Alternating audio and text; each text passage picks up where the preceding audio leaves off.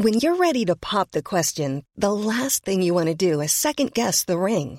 At BlueNile.com, you can design a one-of-a-kind ring with the ease and convenience of shopping online. Choose your diamond and setting. When you find the one, you'll get it delivered right to your door. Go to BlueNile.com and use promo code LISTEN to get $50 off your purchase of $500 or more. That's code LISTEN at BlueNile.com for $50 off your purchase. BlueNile.com, code LISTEN. Cool fact, a crocodile can't stick out its tongue. Also, you can get health insurance for a month or just under a year in some states. United Healthcare short-term insurance plans, underwritten by Golden Rule Insurance Company, offer flexible, budget-friendly coverage for you. Learn more at uh1.com. Hello and welcome to the SmackDown review. I'm Adam Wilborn from What Culture, joined by one of the Dudley Boys, Michael Sidgwick from What Culture, to review everything that happened on Friday night's episode of SmackDown. But before we get into it, if you're a fan of this sort of thing, make sure you subscribe to What Culture Wrestling on Apple Podcasts, Spotify, Amazon Music, wherever you get your podcasts from, for daily wrestling podcasts, where we not only review SmackDown, but also Raw, the show formerly known as NXT Dubai. AEW Dynamite, AEW Rampage, pay-per-views, premium live events. We have interviews, roundtable discussions, and a round of the week complete with a bloody good quiz, of course, on Wrestle Culture. As I said, though, joined by Sidgwick to review Friday night SmackDown. Michael Hamflett enjoying a well-earned day off. This is a nice change, having you chat about SmackDown. What do you make of the alternative to Monday Night Raw? Well, I'll tell you what, there was some good, bad, and ugly in here, but contrary to most WWE podcasts of which I'm a part, I was actually looking forward to unpacking this and giving my thoughts on it. I mean, we sit here every Tuesday morning and I'm like, Jesus Christ, what could I possibly say about this bland filler 5 minutes on every match extra that doesn't need it just to fill out the bloody time? Nothing's going on. How bland. There's some stuff here I'm really looking forward to putting over, putting under, and just generally unpacking and trying to get my head around. It is such a surreal experience for me on a Monday, because often I'll watch SmackDown Saturday, Sunday, and generally have quite a good time watching it. And I come in here and we rave about it, and then you and I talk about Rampage, which we'll be doing a little bit later on. And then I have to switch gears and nothing for Raw. Nothing. He's given up a long, long time ago. It's such a weird dynamic, though, because I know it's no longer the flagship. SmackDown obviously is, but you'd think the roles would be reversed. You'd think for the big SmackDown show they'd announce a couple of things. You know, if Roman Reigns is going to be on the show or Ronda Rousey's doing something, you chuck that out there. That's going to get a load of eyes, blah blah blah. And then Raw, just by the mere fact that it's an hour longer, well, they'll have loads of stuff planned for this, so they'll announce a fair few things. And coming on a Monday, you know, compared to a Friday where I'm like, right, I know we've got this and this title match and this development and this storyline, and I'm going, boys, have you forgotten you've got a wrestling show on a Monday night? It's so surreal. Look forward to the Raw preview later. Yeah, indeed. We'll find something to talk about, I'm sure. We'll play some games or something. Yeah, exactly. Might just give you a quiz. Ooh. I might do something, because I cannot talk about it earnestly. I know, we've got to get to that mid-roll one way or another. Right, let's start with this SmackDown episode, though. Highly anticipated one, of course, because of the dynamic with Kevin Owens, Bloodline, Sami Zayn, etc., etc. We'll get to that later. The show opened with the Battle of the Monsters, effectively. It was Gunther versus Braun Strowman for the Intercontinental Championship. This has been building for a while, obviously. You've had excellent matches between the likes of, obviously, Gunther and Sheamus and Ricochet a while back. But Braun Strowman's always been sort of building up in the background and seemed like a genuine threat for Gunther, which I suppose he still is, despite what happened in the match here. They recapped at the start of the show the Imperium attacks on Braun Strowman, which would play a part, obviously. They injured his arm, and that was going to be something that Gunther targeted throughout this match. They pointed out Strowman wearing some like custom boots to start this match, and a harrowing story about a poor lad who got killed in a Christmas parade attack in November of 2021, I believe. And the fact these boots are going on auction, and there's a bit of me watching this thinking, how on earth can he lose this match now when you have this amazing feel-good story about the reason why he's resting in these boots? But he still lost because, well, the arm obviously factored into it. They thankfully balanced out the way that Gunther is scared of Braun Strowman. I think a lot of people threw up their arms when that first happened and he ran away. I was one of them. But it was, it's not complete terror at Braun Strowman. I think it's just finally realised that someone who can actually eat a chop or two of his without having their chest sort of implode. So Gunther early on doesn't really even want to throw hands with this guy, avoids him, tries to go after the injured arm, but Strowman just chucks him over the top rope and then rocks him with that shoulder tackle to send him over the commentary table initially for the break. When we come back, though, Gunther's taken over. He's targeting that arm, and every time Strowman tries to fight back, he contorts it or he just punches it or does whatever. Strowman fights back, though, eats a chop, then nails him with this huge clothesline. They weren't holding back, these two. Hits him with a back body drop. Gunther takes the referee, though, and Imperium, who Gunther had sent to the back because he wanted to fight this one-on-one, obviously immediately come out, attack Braun Strowman. He fights them off, but that allows Gunther again to take advantage. But just before the next break, Strowman fought back and power slammed Gunther for a nice near fall. We come back, they're trading chops. Strowman hits a big spine buster for a nice 2 count, and the fans are really into this. Again, completely different to Monday Night Raw. He goes for the monster bomb. Gunther gets out of it. He hits Strowman with a big clothesline, goes up top, hits that top rope splash of his that just looks amazing because of the size of him coming off the top rope. That gets him a 2 count. He goes up top for a second one. Strowman catches him up there.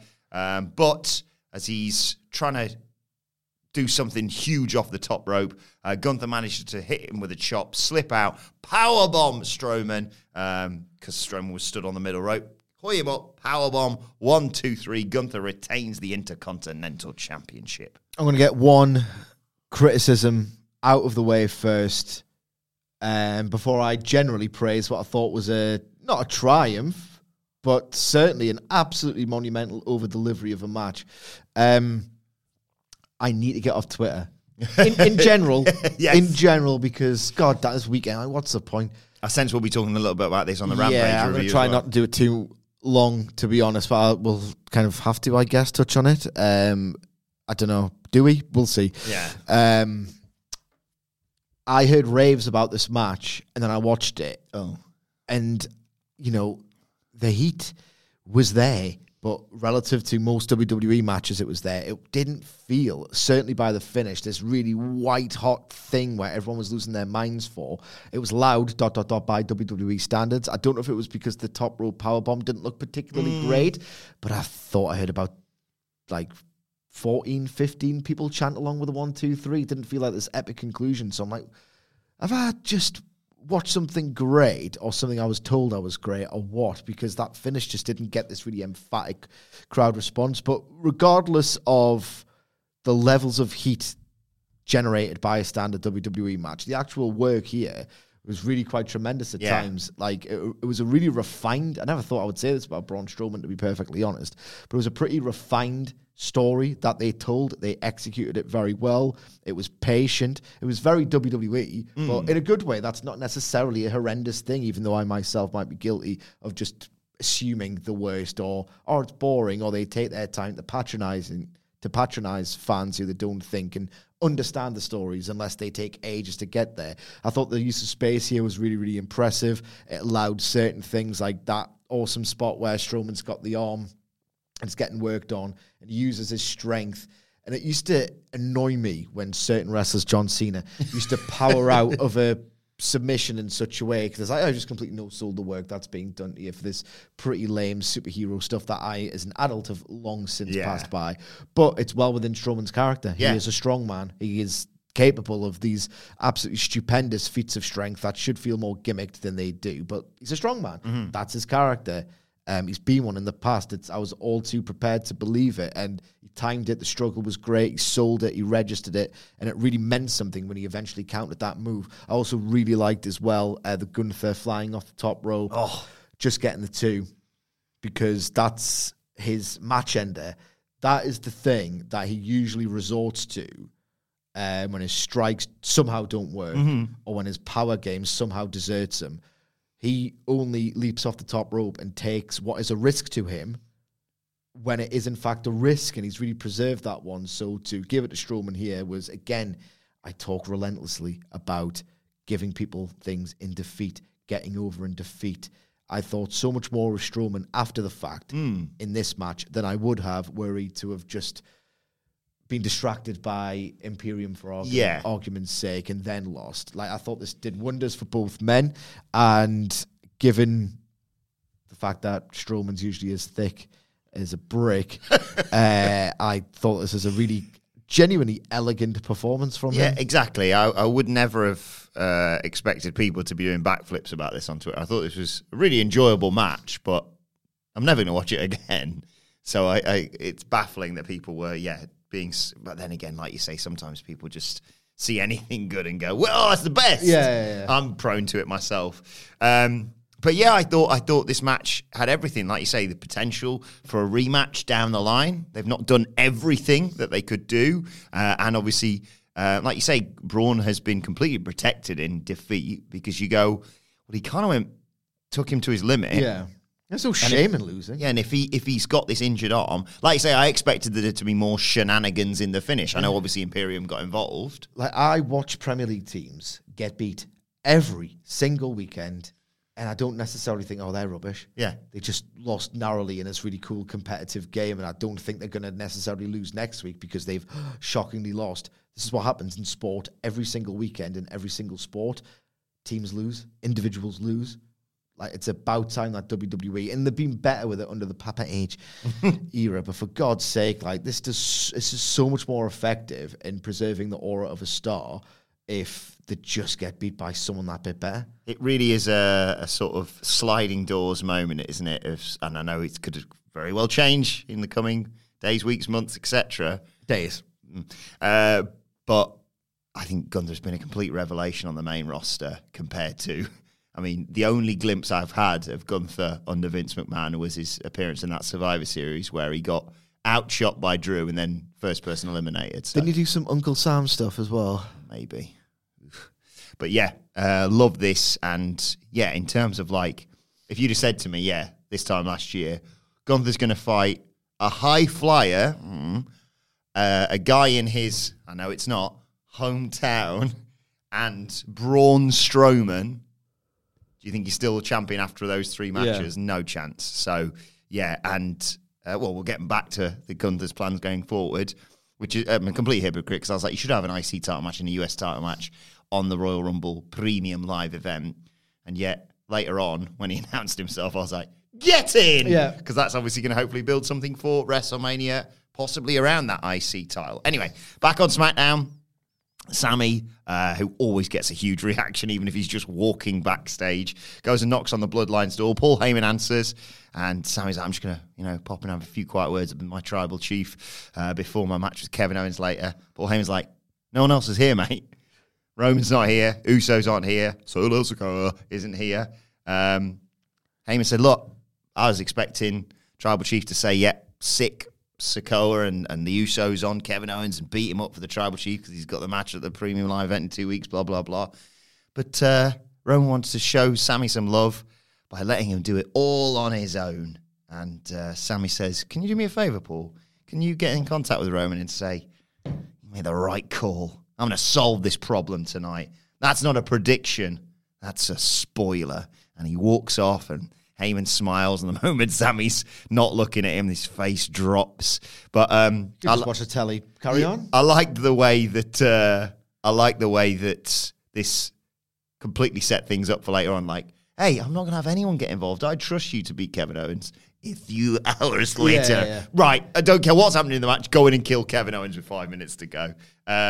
Look, I love the dynamic between Heyman and Sami Zayn. It's my favourite storyline going on right now, so I'm not really going to have any complaints there, despite the fact that, with this especially, I go, probably Sami won't watch the show back because he'll just be busy with other things. Yeah. But yeah, Sami, and I like the fact that Paul Heyman's warming to Sami, which is going to make it even more brutal when they go, you're out of the bloodline. Yeah. And yeah, I think it's great, this. Rey Mysterio, he came back to a nice reaction, comes down to the ring and talks about how he's been off. Well, he's been enjoying the holidays, or normally he would be. They're normally exciting and special. But he couldn't really cherish his family time this Christmas. Wasn't very merry because of Dominic and Mammy. Talks about Dom pretending to be a hardened criminal, says it breaks his heart as a father, but as a man, he's fed up with this. Shh. Ooh, Ray. Effin and Jeffin, this isn't like you.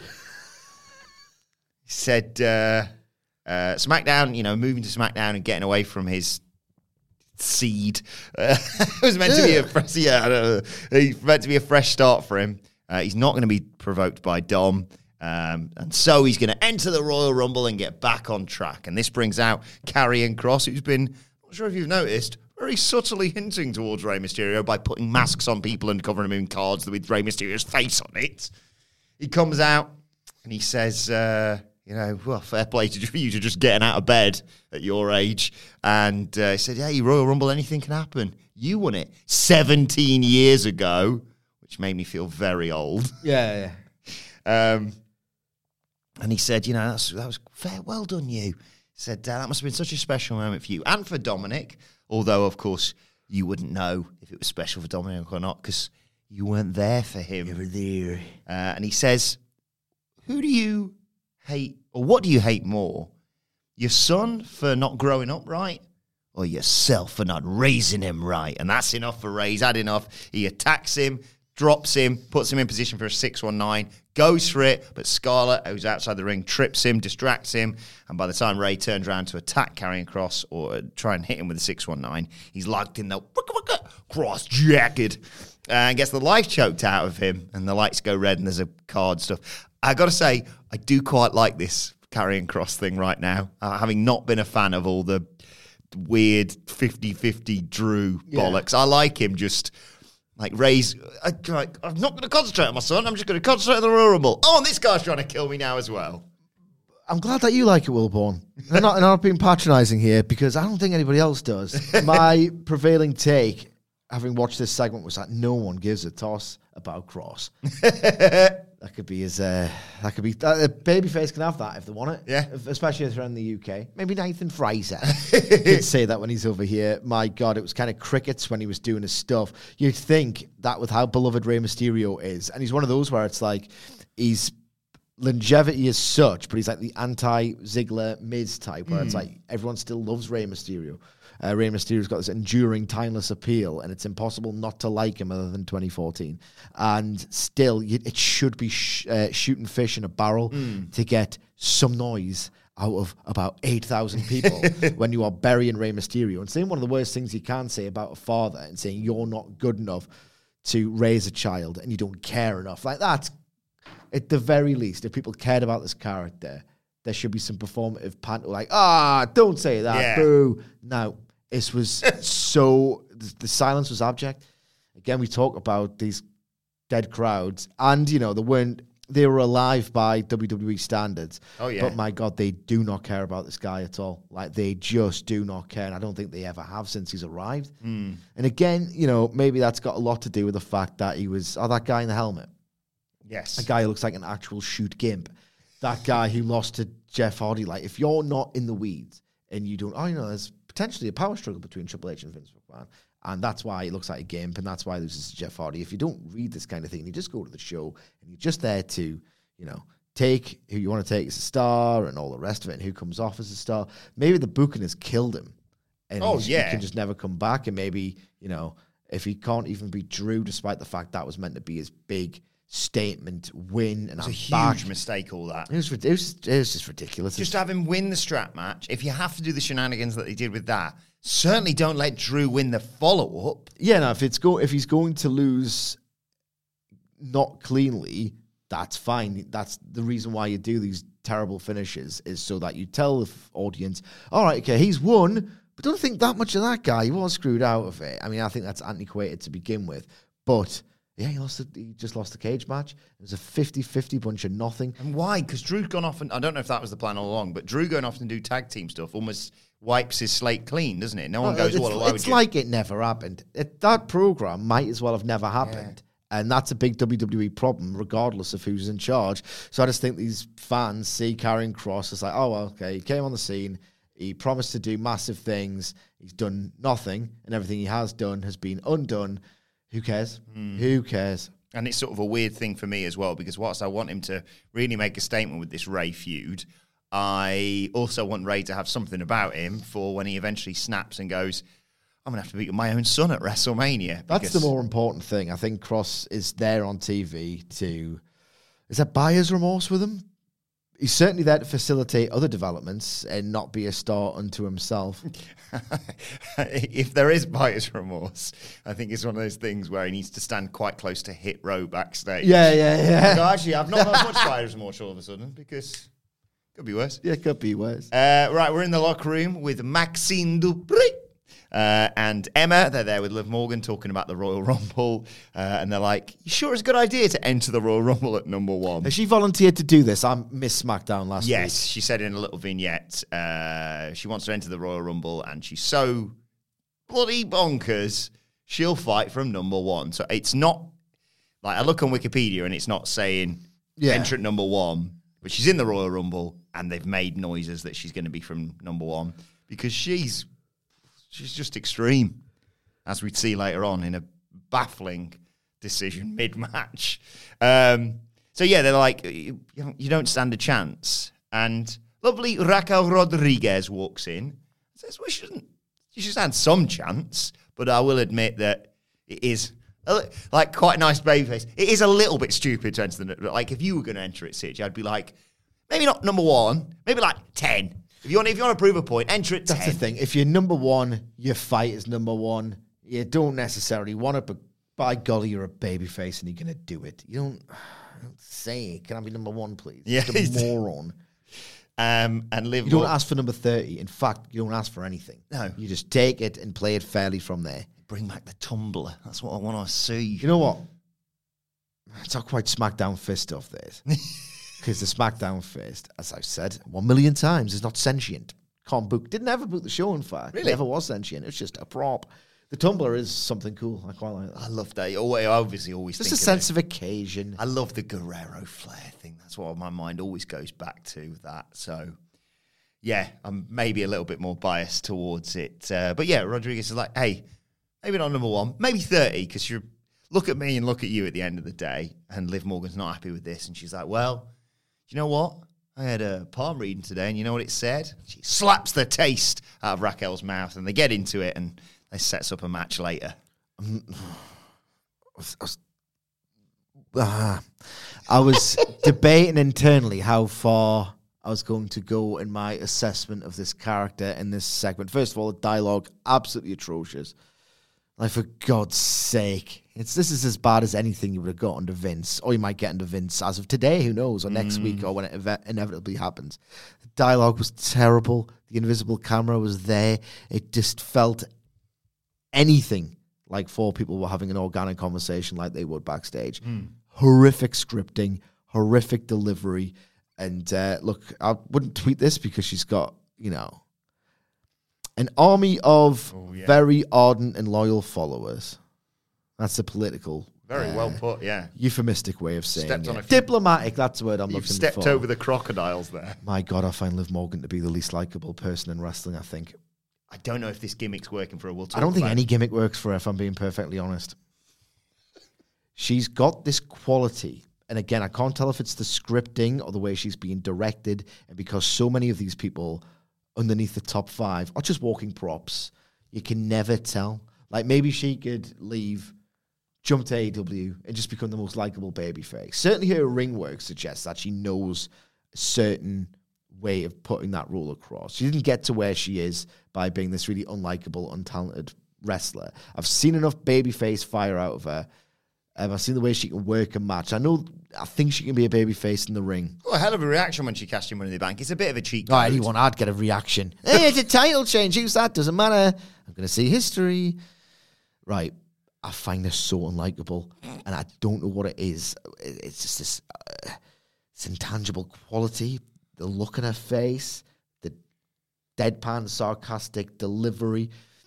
When she's smarmy.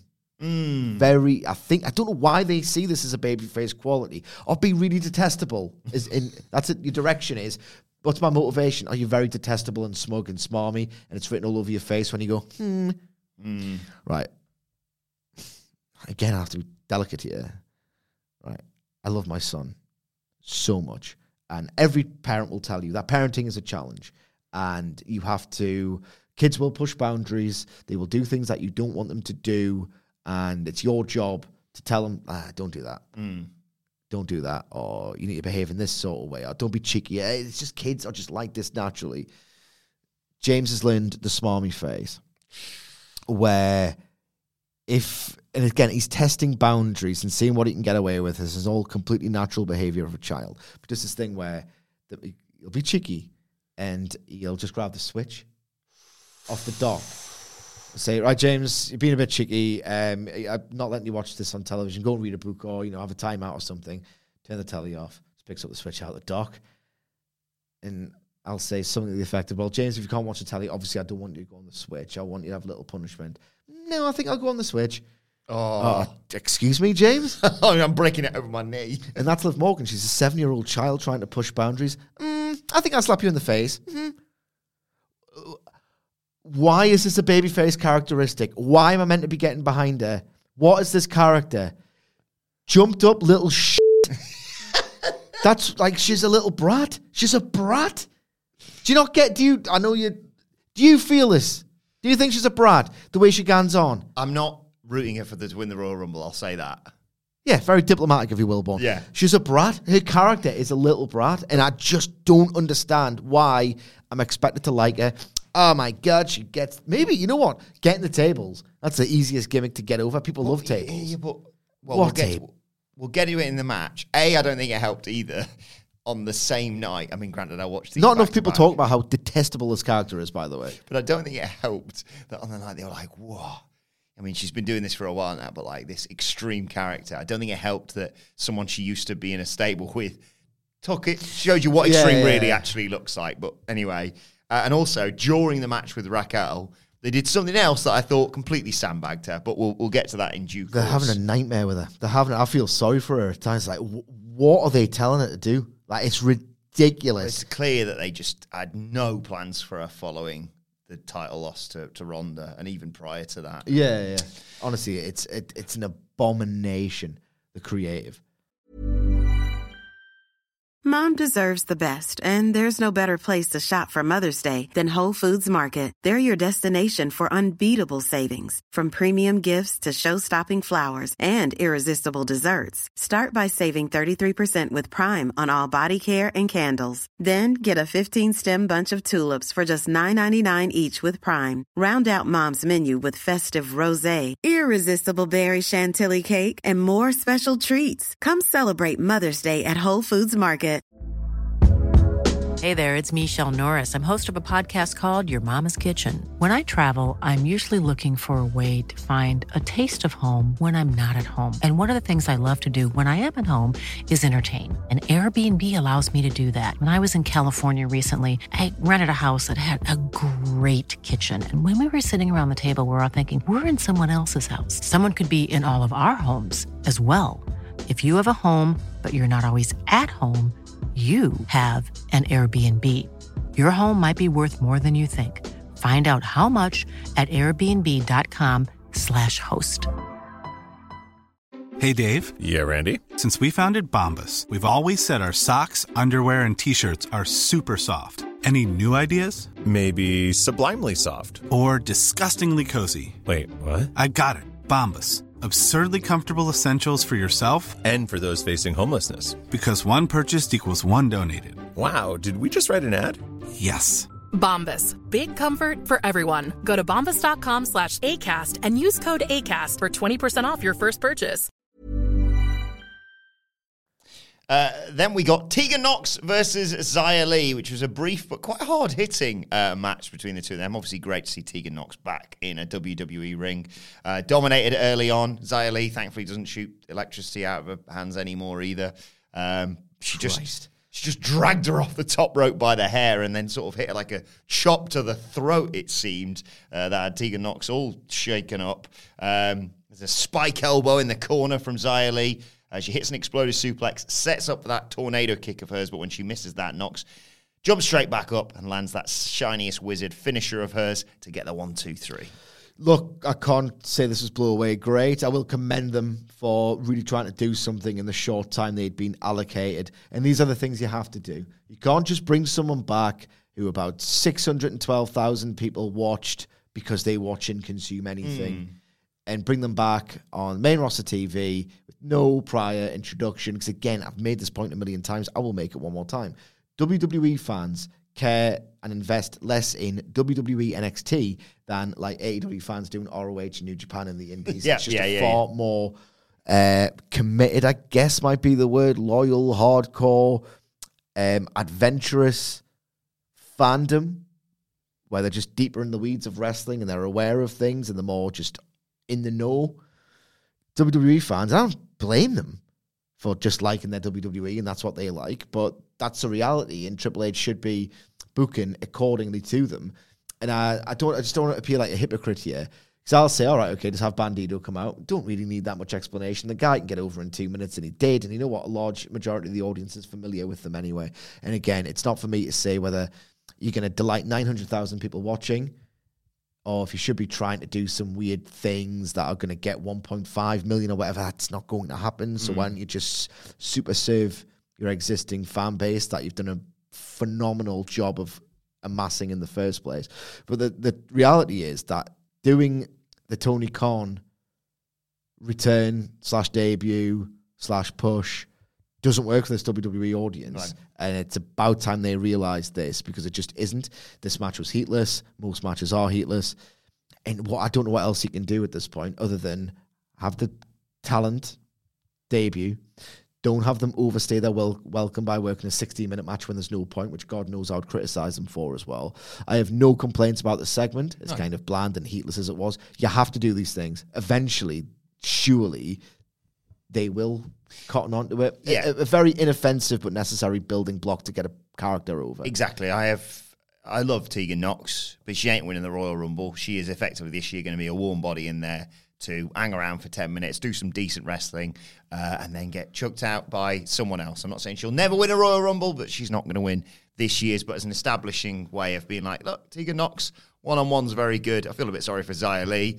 But, yeah, she'll be in there to do some babyface stuff, potentially with the likes of, Candice versus Damage Kotaro, etc. So, yeah, this was a fine establishing thing for her. Then they recap what happened after the show last week, where the Viking Raiders slid in and attacked Drew McIntyre and Sheamus post-match, and we get a video promo from the Raiders and Valhalla.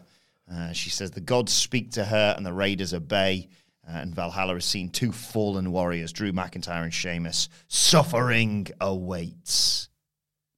Cool. And then McIntyre and Sheamus are in Postman Pierce's office, and they do the gimmick where they keep hitting each other. Come on, we're all mates, but you're actually quite hurting me, and Pierce is suffering it all as well. Are they going to have a match at Mania? Maybe. Might as well. I'd be into that. Unless Sheamus runs it back with Gunther if everything else goes wrong. I'm fine with that as well. McIntyre wants to go after the Viking Raiders. Sheamus is like, no, we have to go back after the Usos. I still want our title shot because we got screwed out of it last week. And Pierce announces a tag team title tournament starting next week, which coincidentally's first round match is McIntyre and Sheamus versus the Viking Raiders. They're going to have another banger after banger after banger. I'm quite looking forward to that. McIntyre and Sheamus versus the Viking Raiders. I'm not a huge fan of all the Valhalla bollocks. Yeah, the Valhalla bollocks is in fact bollocks, but the best version of this match on paper is pretty awesome. Yeah. Speaking of bollocks, Bray Wyatt. Oh, God. Jesus Christ. No. I love Bray Wyatt because I saved a good 5 minutes as part of this entrance. So, and when Roman Reigns isn't on SmackDown, I've got to find a way to catch the time. It's nearly time for match of the day, mate. I wanted to see Isaac score, so I've got to Let's get this along. I'm really happy it's you talking about SmackDown this week because I want to know. We haven't really. He sucks. I was going to say I want to know your thoughts on Bray Wyatt. There we have it. Now I'm talking about Hamflett. Okay. So there's the rocking chair there. Bray Wyatt comes right. I'll say what happened and then I'll get your thoughts on it because I had a certain takeaway from this and I don't know if you got the same thing from me. So he comes down, rocking chair, spotlight, says, Green Bay, we're here. Talks about people forgetting who they are, but all it takes is a push in the right direction. And now Wyatt remembers everything that he lost. He is the Eater of Worlds. He is Uncle Howdy. He is him. What? He is him. He did that. He is Bray. Is he staying Carmelo Hayes' gimmick now? He is Bray Wyatt. And he said, the Royal Rumble will be my rebirth, alliteration. So, I hear you're a fan of that. And warns LA Knight that when the lights go off, he should run because they've got the Mountain Dew Pitch Black match coming your way in a couple of weeks. Cannot wait. This felt like, to me, like almost Bray Wyatt hitting the reset button. I thought the whole point previously was I've got rid of all these other characters, these other versions of myself, a bit like you did with The Fiend, of like, they're all dead, this is me now. It felt like, nah, this is the raw version of Bray Wyatt, but I've got this bloody pesky Uncle Howdy. He's always been there but never been mentioned before. But now, I don't know, what did you get from this? I just thought it was a complete load of bollocks. That's what I got from it. It's two big, hairy balls. That's what this was. My God. Let's, going down the line. Bray Wyatt returns at Extreme Rules, flanked by Fisher-Price versions of knockoff toy versions of his previous characters. And then he says later, I know you want the Freak, man. Oh, man. I know you want the Fiend, but I don't want to be that guy anymore, man. So he's not the Fiend, except he kind of is the Fiend. Then Uncle Howdy is like, be evil. And he's like, no, man, I want to be good. No, you will give in to me. I'm just the ghost of the man who sold the world, of course. So the idea was, I think, at the time, that Uncle Howdy was like the manifestation of the inner torment that makes Bray Wyatt be a monster. I don't want to be the monster, man. Well, I am the monster, and he'll be the monster. Okay, man, I don't know anymore. And then I said at the time, it felt like a psychotic episode from Bray Wyatt, if I was being very kind. And it's a very naff visual illustration of Howdy's the inner demon. That was the cry. You know when you have a psychotic episode and film videos for yourself? Yeah. Aye. You call that a career at What Culture? Ew. Ow! So, okay, I'll be facetious here. I'm trying to be reductive instead. Sorry. So, Wyatt comes back. He says that he wants to be the real Bray Wyatt. He doesn't want to do bad things anymore. And then Uncle Howdy goes, I think you'll find you do. You just need to give in. You need to give in. And then Wyatt says something to the effect of, I follow the circle, or something like that. And then he says, I'm not Uncle Howdy. I'm not Uncle Howdy. I'm not Uncle Howdy to LA Knight. And then it was revealed that he's not Uncle Howdy because there is an actual physical representation of Uncle Howdy, and that's the twist. And then a week after that, Uncle Howdy lays him out. Mm-hmm. And now he's saying, I am Uncle Howdy, right? And it's all about who's in control here. And has Uncle Howdy defeated him? His inner demons have now, because we saw it in the ring, that he's defeated him, and now he's been defeated by, and he's succumbed to his demons, and now he's going to be a bad man and the Pitch Black match, and he's going to be evil. And sucks for you, LA Knight, but I am him. I am the Eater of Worlds, and you're going to get the monster again. It's Uncle Howdy just bloody showing him a bit of tough love. Is that what it is? Is that what this is?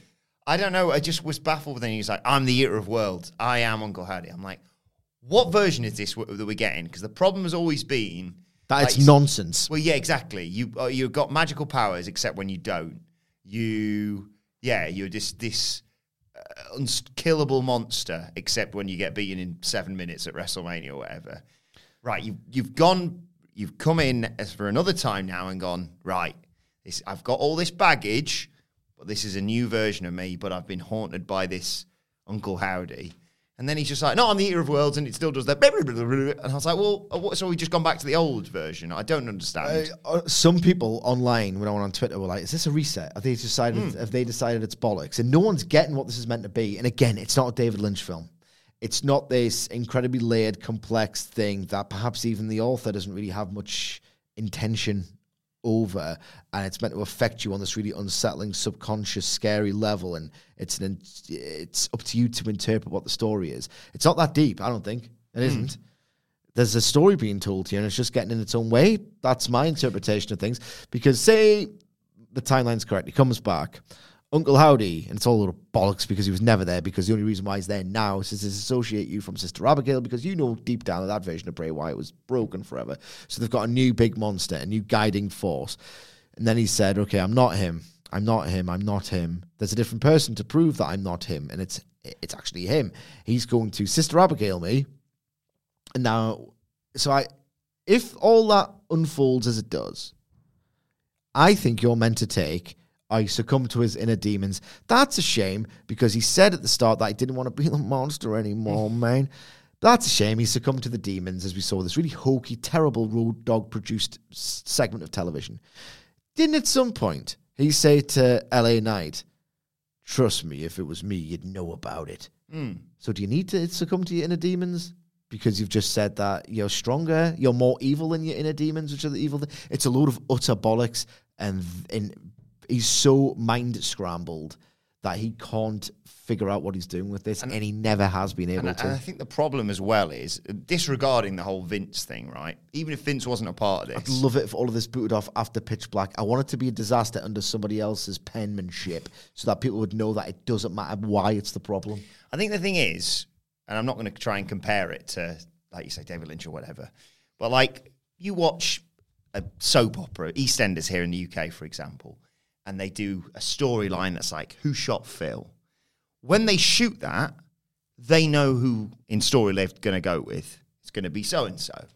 They don't go, who shot Phil, show that episode, and then go, it's a general consensus, what we're saying. You reckon it's going to be Gary from the mechanic? Yeah. Oh, right. Well, right around it being him. Oh, second week, people don't seem to be that keen on it being Gary. Right.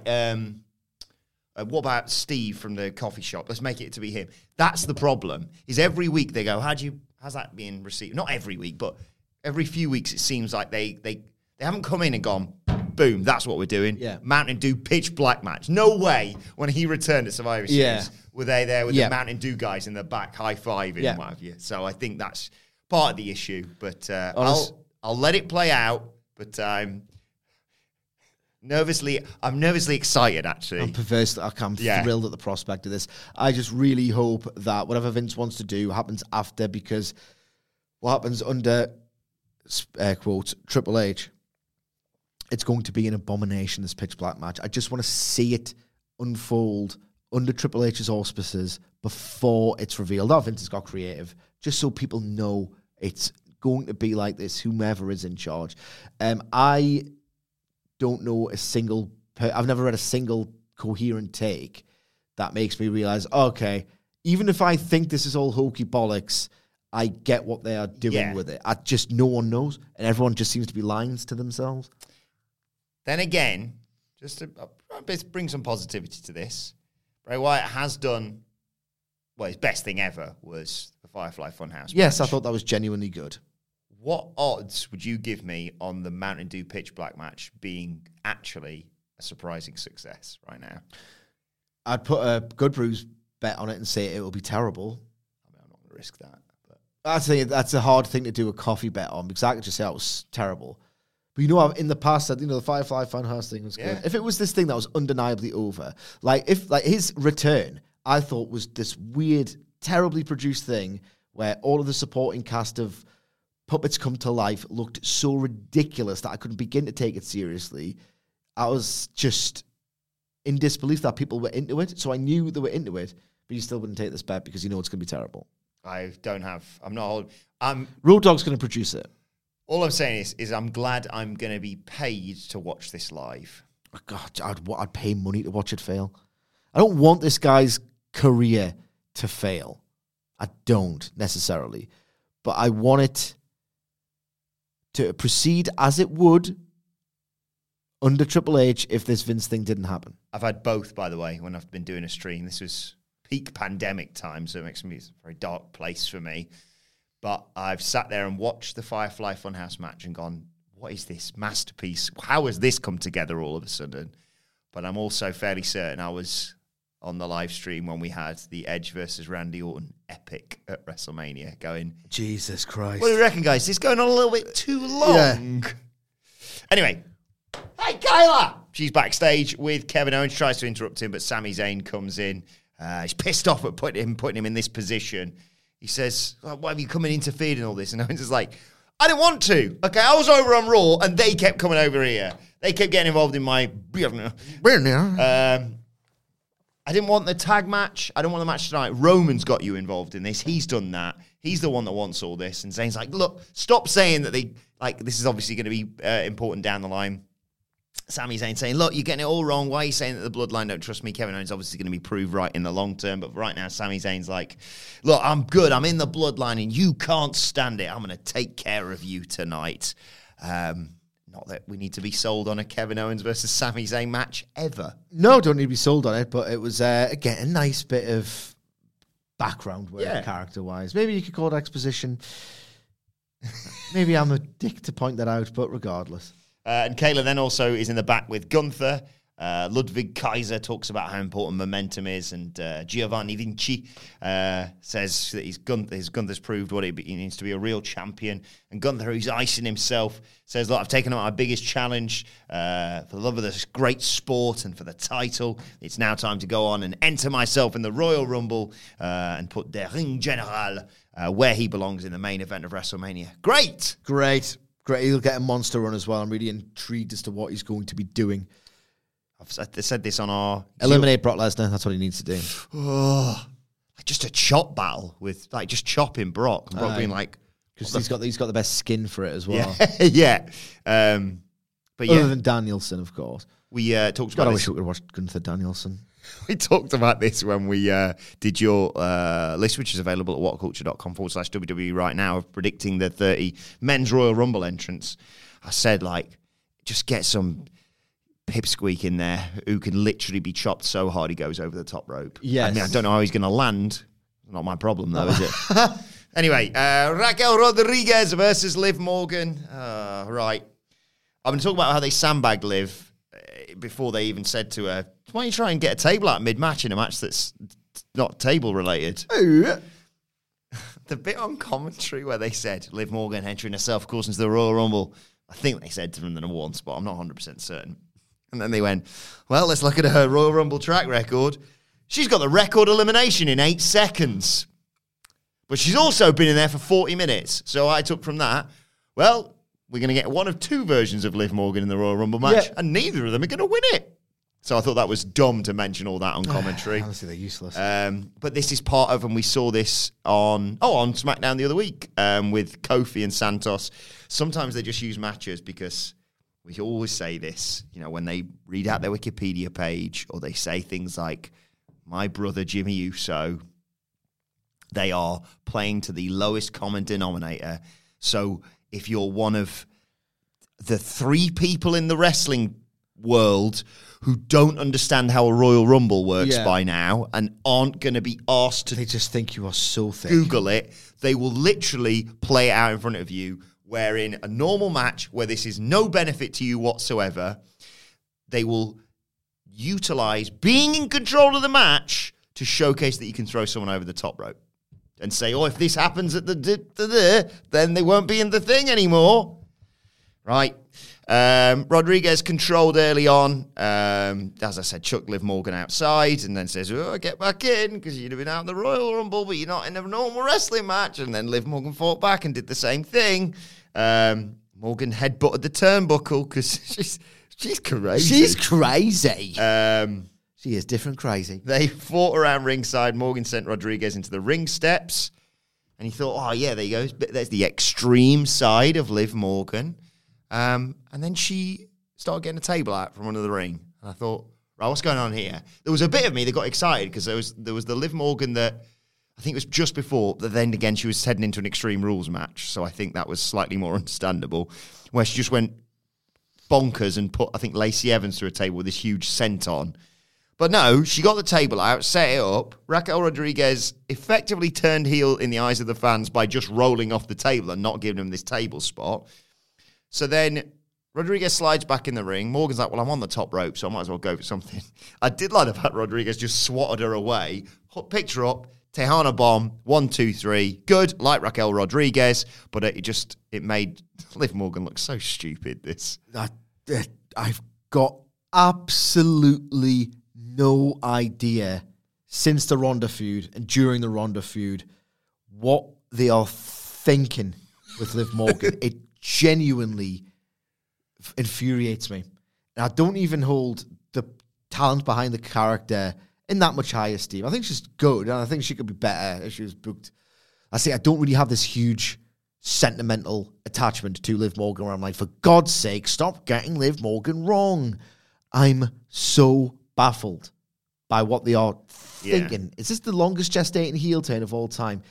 This set of fans could not be any plainer in their assessment of, we think the way this character is booked is like a heel, an entitled, smarmy brat of a heel, and it's a face, and that it's horrible, and nowhere near enough people are pointing it out. For God's sake, have a backbone when you're in this game, because who wants to listen to people go, they've botched her a bit. Like, it's just worse than that. I don't think she's going to be champion in 2023. No, God, no. God, like, no chance. It's just never going to, it just feels like it's never going to click. Like, even before the Ronda thing, like, I found her a little bit grating in terms of her body language and her smarmy face and the way she would clap back at people. Like, she's like the worst people on Instagram, and yet they think because, young people like those kinds of people on Instagram, that must be a baby face. No, absolutely not. She cashes in against an injured Ronda. Yeah. The last baby face thing you'll ever do. She flukes past her at SummerSlam. Yeah. She loses comprehensively to her after the fact. She smiles with that just smug, smarmy heel expression when she's passed out. I'm enjoying this, really. Are you? You're watching your career flounder. I don't know why you're that happy about it. Then she does this extreme thing where she's breaking the rules and looking like a moron by attempting these things in normally sanctioned matches with, like, actual rules that you should obey. And in fact, is a babyface holding a bit of reverence, actually. And oh my God, she's got that smarmy expression. She's an idiot. The character. These are fictional characters. She's an idiot. She's smarmy. She thinks the rules don't apply to her.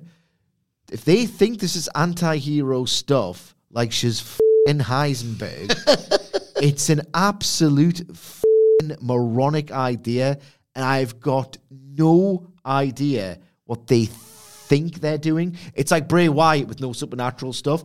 I don't even know what you're actually trying to do at this point. It's so inscrutably stupid. The best I can come up with is they didn't have anything for her to do. They were like, right, this title reign's done. Let's just put it back on Ronda and figure something out. And then they were like, right, well, we kind of want to protect her. So let's say, actually, she likes the pain of that all of a sudden. And it worked so well for JD McDonough. And they just sort of ran with that for a bit. I think now they're going to say, because whatever's going on with Nikki Cross, I don't know, she's going to be the bonkers one in this year's Rumble, which means, working that out, I think she's just going to do the Mick Foley, I'm going to eliminate you and me at the same time spot. And then they'll go, see, it was worth it. That's my only guess. That's my very much like WWE brain sort of thing. I've got no clue what they are trying to do. Absolutely none. Ostensibly, though, wrestler in normally sanctioned match trying to get the tables, that's like a WWE fan or wrestling fan dream come true. Inanimate objects are more over than 95% of people in that promotion, WWE, right now. I don't know what they're doing. I've got no idea. Do you know what my favourite bit was? And I realise probably physically it might be slightly more impossible because she's got to go up off the top rope and do that. The idea of her setting up a table right next to a table. There's a commentator's table, right? I know that it's probably quite far to send on. I'm not going to... If anything, Aaron will warn. The idea is that it's not a table. The announce table isn't a foreign object. Yes, exactly. And you can get away with using it because it's just there. It's just there. And you can get away with the fact that, my opponent found themselves on the table. If I smash through it, it's not really an illegal object, a foreign object that I've retrieved from my trunks or from under the ring. It's fine, I guess, within the letter of the law. So just do that. Anyway, they recapped Charlotte Flair and Sonya Deville from last week, the title match, and then Sonya Deville was like, can I have a rematch? And Bozeman Pierce was like, no, you lost. And she's like, well, that's not fair, because, Charlotte Flair came in and won a title straight away. And he's like, yeah, you got the exact same conditions, except you lost. This is absolutely so just enter the Royal Rumble. And she went, one way or another, I'm going to get that rematch. A few seconds later, she's brawling backstage with Charlotte Flair. It was a fun little brawl, I suppose. It was terrible. They terribly worked brawl. Splitting apart, coming back together, officials get involved, people jumping over flight cases, people getting chucked all over the place, and what they like, eh? Incompetent officials.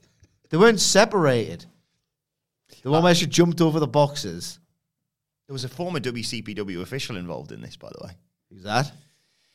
I knew you were going to ask me his name, and I've completely forgotten it. I'm going to Google it in a second. But it was the one who was like, come on, leave it. And then Deville comes flying back in.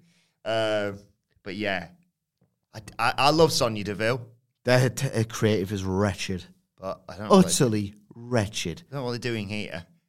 Like, Sonya Deville, with the surprise, the element of surprise, I should say, lost clean to Charlotte Flair. So why do I need to see a rematch of this? That's the thing.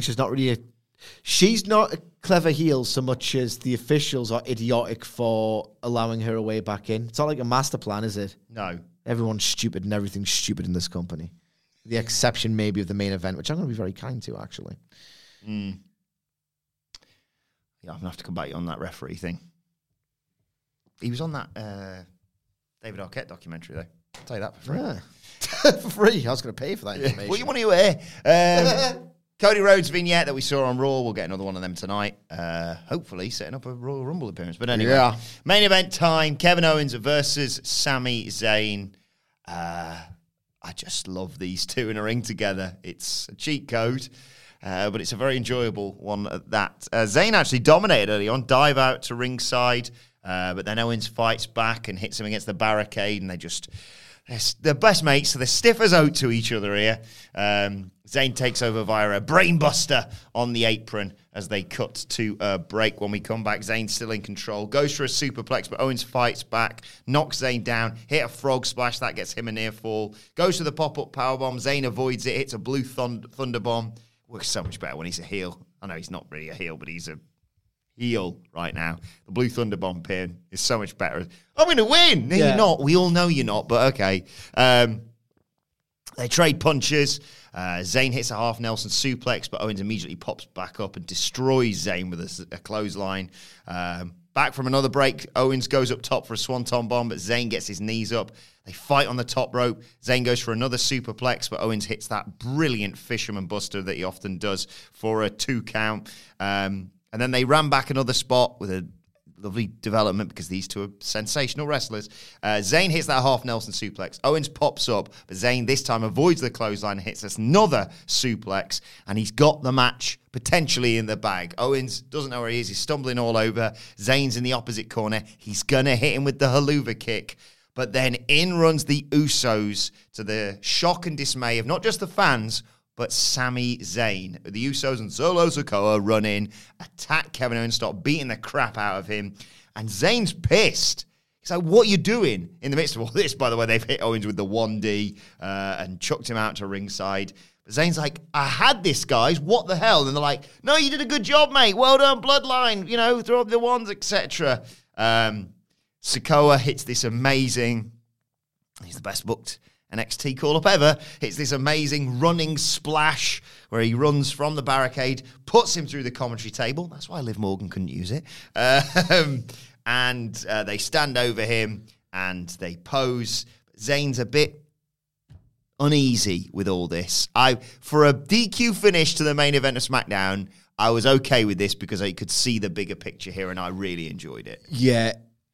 I 99.99% of the time hate disqualifications, this would have been such a perfect disqualification finish if we were just at the cusp of the full-blown Sami Zayn babyface turn. The Montreal pay-per-view is like weeks away. This would have been an oxymoron. This would have been a perfect disqualification. My issue is that Kevin Owens was visually not beaten. They didn't do a visual pinfall. He visually looked like he's on the verge of losing, and he's the guy who's at Royal Rumble. If they had done this the week after Royal Rumble, where you know Kevin Owens is out of the picture as someone you're meant to take seriously, as someone who could potentially dethrone the UWU, easy for me to say, I would have had so much more time for it. A slight flaw in the plan of it was already never going to happen that Owens was going to win that Universal title, ever, and now it's even less likely. But this is the sort of finish and the sort of storytelling that will make the Montreal match matter a lot, when realistically you've got enough at the Rumble. It would be nice if everything at the Rumble was like cool and unpredictable and dramatic, but whatever. The actual match itself, again, this was such a flawed, imperfectly flawed DQ finish that was almost amazing. Maybe the timing was just a bit wrong. I love their in-ring chemistry. Hot take. They can really go together. They've been doing it for years, but they very gradually and subtly kind of changed it. There's a lack of kind of fire. It feels pissy. It feels like it's full of loathing and resentment, like they're tired of each other bringing the fight. It's like, how have you not given up yet? Give up. Stop it. Okay, you're not going to do it. Well, I won't either. It feels like they hate each other in a very naturalistic way that I can kind of empathize with. Like they're absolutely, truly sick of each other, and yet it never verges on apathy. It never feels like they can't be arsed. I know there's just something about the way they wrestle that's completely distinct to each other, that there's just this resentment, this disdain, and that shouldn't necessarily be this really absorbing story beat and this sort of theme in their latter matches they have with each other. It just works for me. Yeah. Like when Sami Zayn is about to hit the exploder, and he does it for the second time, but Owens is like, no, I know my neck's hurting. I'm not having it. You are not beating me. There's something really nice and organic and distinct to themselves about the way they wrestle. And again, I had no qualms with the finish. It was just the timing of it was poor. If someone else was working Roman, and it was the idea was, we kind of want to test you here. How much are you willing to put your mate away? And the idea, the wider story is, don't believe in yourself too much. You're not this new babyface hope. Your job is to help Roman win.